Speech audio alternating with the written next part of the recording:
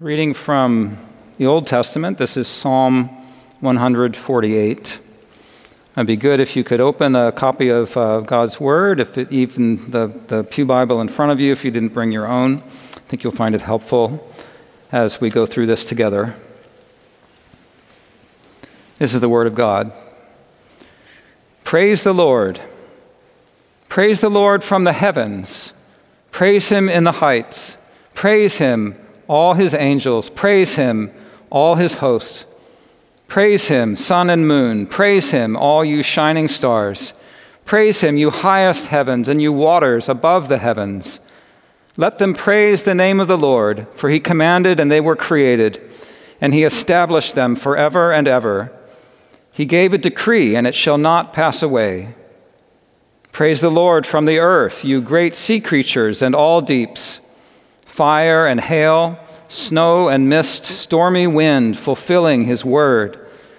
Mountains and all hills, fruit trees and all cedars, beasts and all livestock, creeping things and flying birds, kings of the earth and all peoples, princes and all rulers of the earth, young men and maidens together, old men and children. Let them praise the name of the Lord, for His name alone is exalted. His majesty is above earth and heaven. He has raised up a horn for His people, praise for all His saints, for the people of Israel who are near to Him. Praise the Lord. Let's pray together. Oh God, we thank You and praise You for Your word. We ask that You would take it now and plant it deeply into our hearts and work in us that which is pleasing in Your sight to make us more and more like our Savior Jesus. We ask in His name. Amen. Well, Psalm 148 is an exhortation for everything, everywhere to praise God. So join the song. The Westminster Confession of Faith captures the essence of this psalm when it says, "To Him is due from angels and men and every other creature whatsoever worship, service, or obedience He is pleased to require of them." I remember attending a concert by the Christian rock band Petra years ago. They did a song that drew me out of some spiritual despondency and revived my spirit to praise the Lord. It went like this. Somebody's going to praise His name. Somebody's going to call Him Lord. It'll either be you or me, or it's going to be a rock or tree.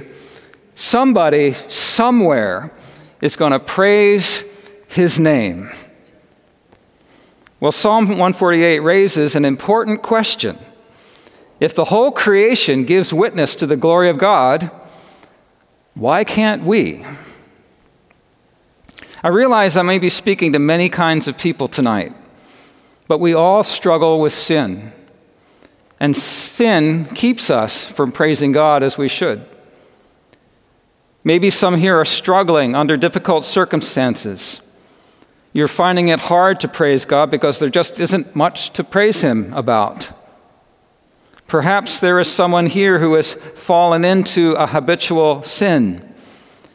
It is grieving your soul and grieving God, and you can't praise Him because of the dissonance in your conscience.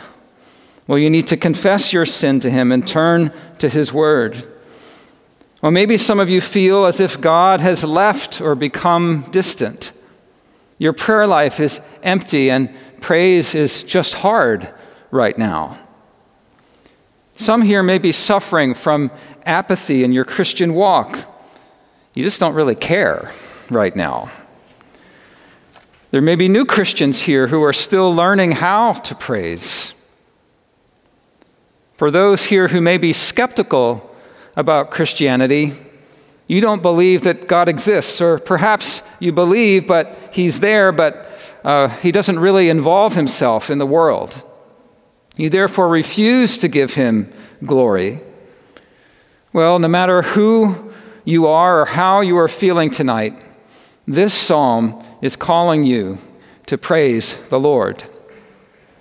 First, let's make a general observation about the psalm. The structure of the psalm basically follows the order of creation from Genesis 1. The summons to praise moves from far to near, starting in the heavens above, moving to the earth below, and then to people both far and near. It's as if creation is like a great cathedral where every part is designed to point to the glory of God. The Children's Catechism outlines this truth brilliantly. The first several questions and answers read like this: Who made you? God. What else did God make? God made all things. Why did God make you and all things? For his own glory. Why ought you to glorify God? Because he made me and takes care of me. We're going to see that Psalm 148 gives us 3 reasons to praise God.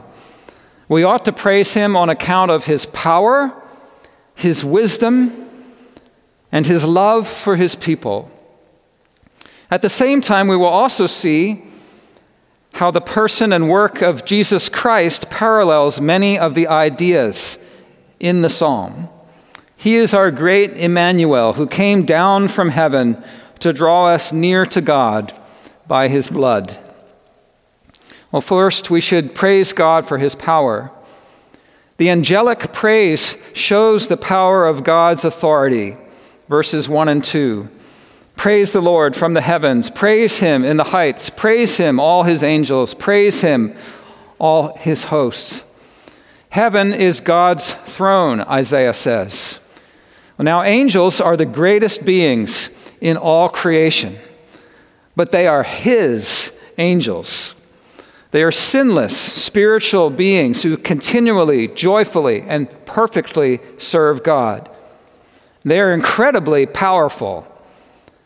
God sends a single angel in 2 Chronicles 32 to destroy all the mighty warriors, officers, and commanders in the Assyrian army. And yet, these angels are merely messengers and servants of God. According to Revelation 5, they number in the myriads of myriads and thousands of thousands. They literally are an army for the Lord God. Angels also give God unique and high praise. In Isaiah 6, we find them surrounding God's throne, ceaselessly crying, "Holy, holy, holy is the Lord God of hosts. Heaven and earth is full of his glory." And we're told in the New Testament that the Lord Jesus has authority over angels.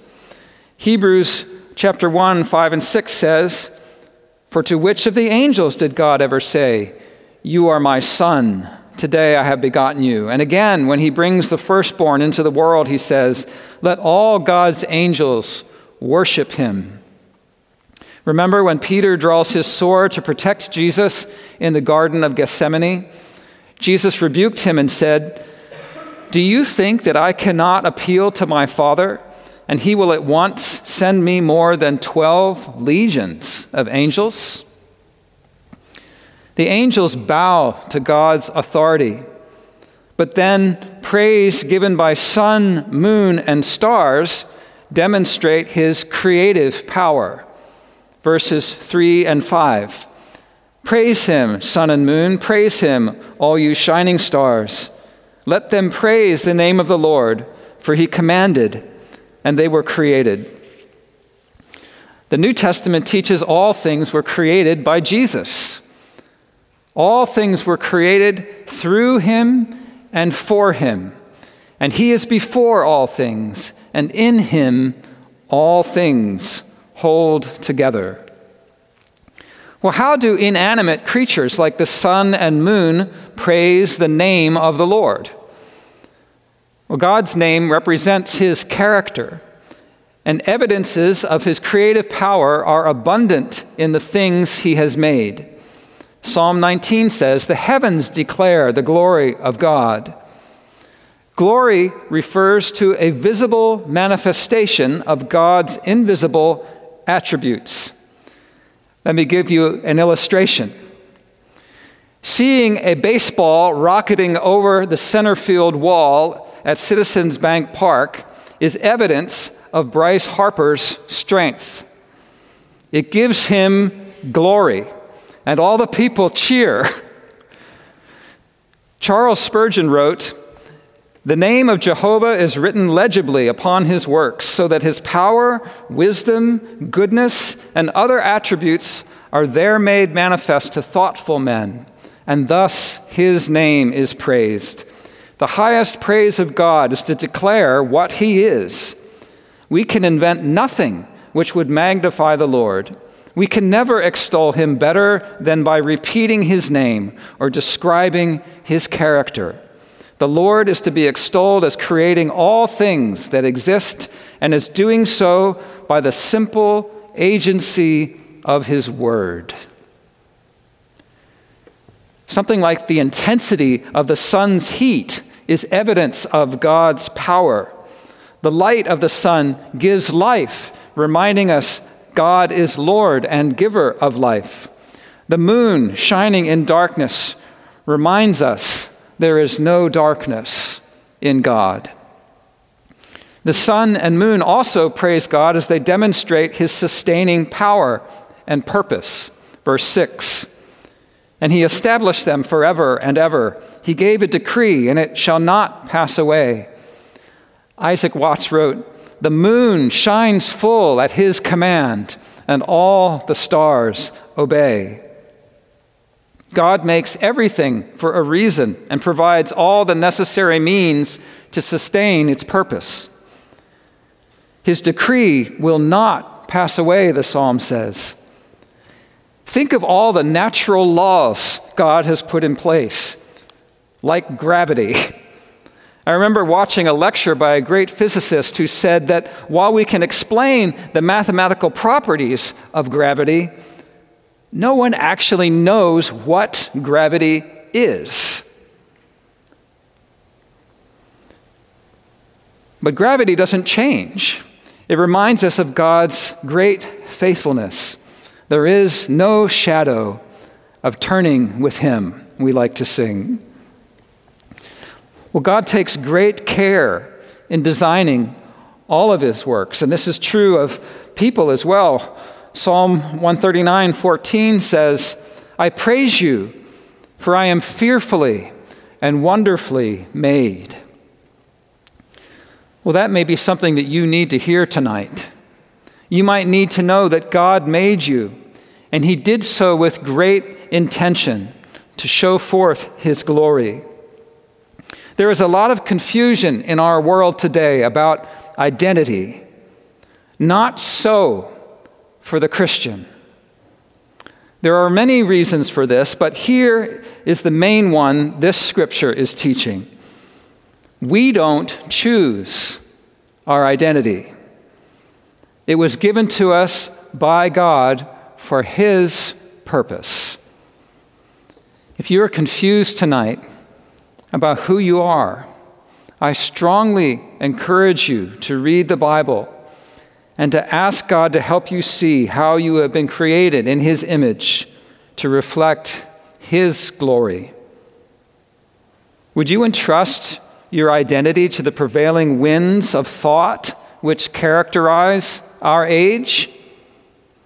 Wouldn't you rather place your trust in the God who created you, who is infinite, eternal, and unchangeable in his wisdom, power, truth, goodness, and love? So, like the moon and stars, we too can praise God by acknowledging that he has made us, that we belong to him, and by living according to his purposes for us as given in his word. Which leads us to the second point. The praises of creation display God's power, but secondly, they show forth his wisdom. God is worthy of all praise because of his wise governing and preserving of all creation. Verses 7 and 8. Praise the Lord from the earth, you great sea creatures and all deeps. And it's here where the King James Version has the wonderful dragons and all deeps. Fire and hail, snow and mist, stormy wind fulfilling his word, mountains and all hills, fruit trees and all cedars, beasts and all livestock, creeping things and flying birds. Other places in Scripture compare God's goodness and justice to the mountains and the deeps. Psalm 36:6, for example. Your righteousness is like the mountains of God. Your judgments are like the great deep. Man and beast you save, O Lord. God's creatures also fulfill his word. Well, God generally chooses not to act directly, but makes use of what we call secondary causes. If he wants the ground wet, he sends a rain cloud. Now, this is not the same thing as the materialist worldview. The materialist claims all things have a natural explanation. The biblical worldview, on the other hand, says that all natural things work according to divine purposes. Now, our children sometimes try to incorporate naturalistic philosophy into their excuses. They say things like this when you ask, "Tell me, how did the vase break?" "Oh, it must just have fallen." As if they think that you think that only gravity could have caused the mess. But Scripture teaches God controls the winds and waves, the clouds and storms, and every creature. All are at the disposal of his wisdom in governing the earth. John Calvin wrote, "It is not by an effect of chance that the heavens are clouded, or that a single drop of rain falls from the clouds, of that thunder's rage, but one and all of these changes depend upon the secret will of God, whether he will show his goodness to the children of men in irrigating the earth, or punish their sins by tempest, hail, or other calamities. If we are alarmed by thunder, we are taught to pray to God. For as it is he who sends it in his anger, so he can still all the troubled elements." God even controls the dark things of the world. Spurgeon said this, quote, "About dragons and deeps, there is somewhat of dread, but this may the more fitly suit the bass of the music of the psalm. There are many things which are a danger to us in this world.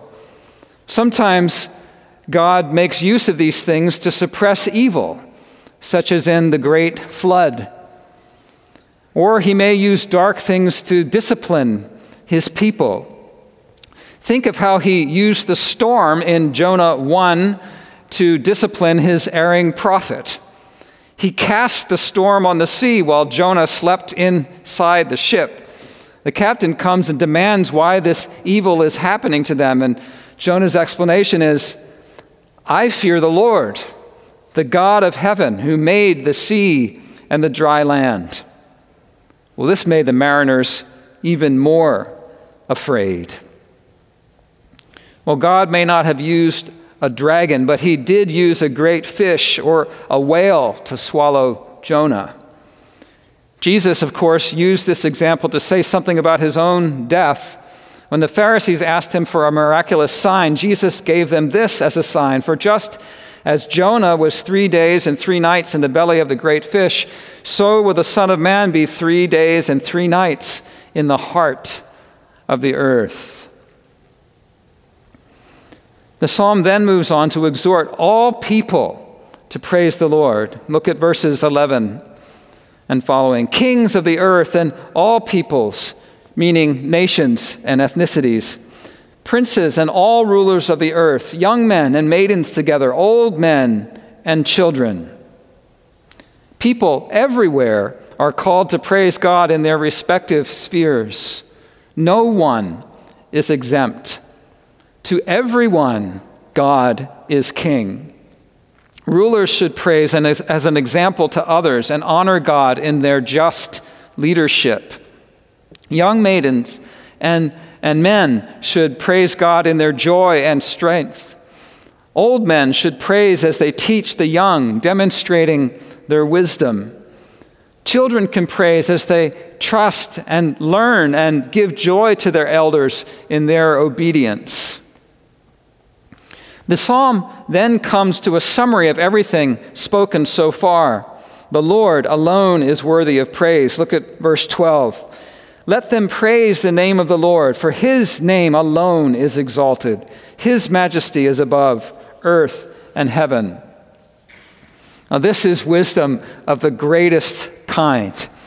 The fear of the Lord is the beginning of wisdom, Proverbs says.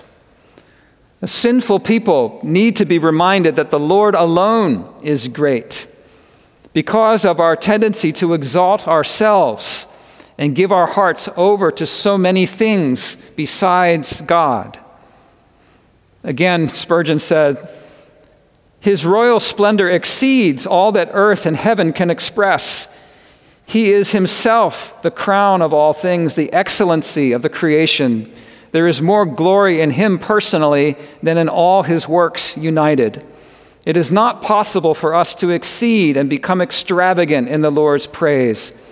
His own natural glory is infinitely greater than any glory which we can render to him. So we have seen the praise of creation reveals God's power and wisdom. And now lastly, his love. Verse 14, he has raised up a horn for his people, praise for all his saints, for the people of Israel who are near to him. The Lord has drawn near to his people. The essence of his covenant with Israel was, I will be your God, you will be my people, and I will dwell with you. He is their strength and shield, a fortress and rock of refuge. Now, the horn is the symbol of an animal's strength. And so therefore, the Lord is the strength of his people. Let him who boasts, boast in the Lord. One final quote from Spurgeon. His goodness to all creatures does not prevent his having a special favor to his chosen nation.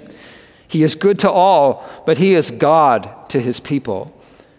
He lifts up the downtrodden, but he, in a peculiar manner, lifts up his people. When they are brought low, he raises up a horn for them by sending them a deliverer. When they are in conflict, he gives them courage and strength so that they lift up their horn amid the fray. And when all is peaceful around them, he fills their horn with plenty, and they lift it up with delight. How does this happen? How are people brought near to God? The problem with calling all people to praise God is, as the New Testament says, without faith, it is impossible to please God. Psalm 148 has taught us that God is infinitely worthy of praise. But even if sinful people praise him for all they're worth, does that earn them enough favor with God so that he will keep them near to him? The answer comes from another song that I love, which goes like this. My God is so high, you can't get over him. He's so low, you can't get under him. He's so wide, you can't get around him. You must come in by and through the Lamb. Jesus came to reconcile the world to God so we might praise him as we should. Even as the shape of this psalm begins in the heavens and descends into the depths, so Jesus, the eternal second person of the Trinity, who created the world and is worthy of all praise from the creation, came down to earth. He became man and became obedient to all God commanded. He humbled himself and took on the weakness and frailty of the human condition. He was subjected to every kind of temptation, yet without sin. The very trees that he had called into existence and the ground he laid across the earth became the instruments of his death and burial. But praise God, God highly exalted him so that every knee should bow in heaven and on earth and under the earth, and that every tongue confess that Jesus Christ is Lord, to the glory of God the Father. He purchased a people who could praise him in spirit and in truth. The Apostle Paul says in 2 Corinthians 8, verse 9, "For you know the grace of our Lord Jesus Christ, that though he was rich, yet for your sake became poor, so that you through his poverty might become rich." He also says in Ephesians 2, verse 13, "But now in Christ Jesus, you who were once far off have been brought near by the blood of Christ." Israel, the people near to him in this psalm, they were not chosen because they were a special people. Deuteronomy 9:6 says, "Know therefore that the Lord your God is not giving you this good land to possess because of your righteousness, for you are a stubborn people." The Apostle Paul says something similar about himself in 1 Timothy 1:15 and 16. The saying is trustworthy and deserving of full acceptance, that Christ Jesus came into the world to save sinners, of whom I am the foremost. But I received mercy for this reason, that in me, as the foremost, Jesus Christ might display his perfect patience as an example to those who were to believe in him for eternal life. If you are new to 10th, especially if you do not yet know the Lord, let's take a look around you. There's nothing special about us here. We are made in God's image, yes, but so are you. We are under his authority and wisdom, and so are you. We are in need of his mercy and grace, just like you. If we, though undeserving, can praise God by faith in Jesus Christ, then so can you. Come to Christ right away.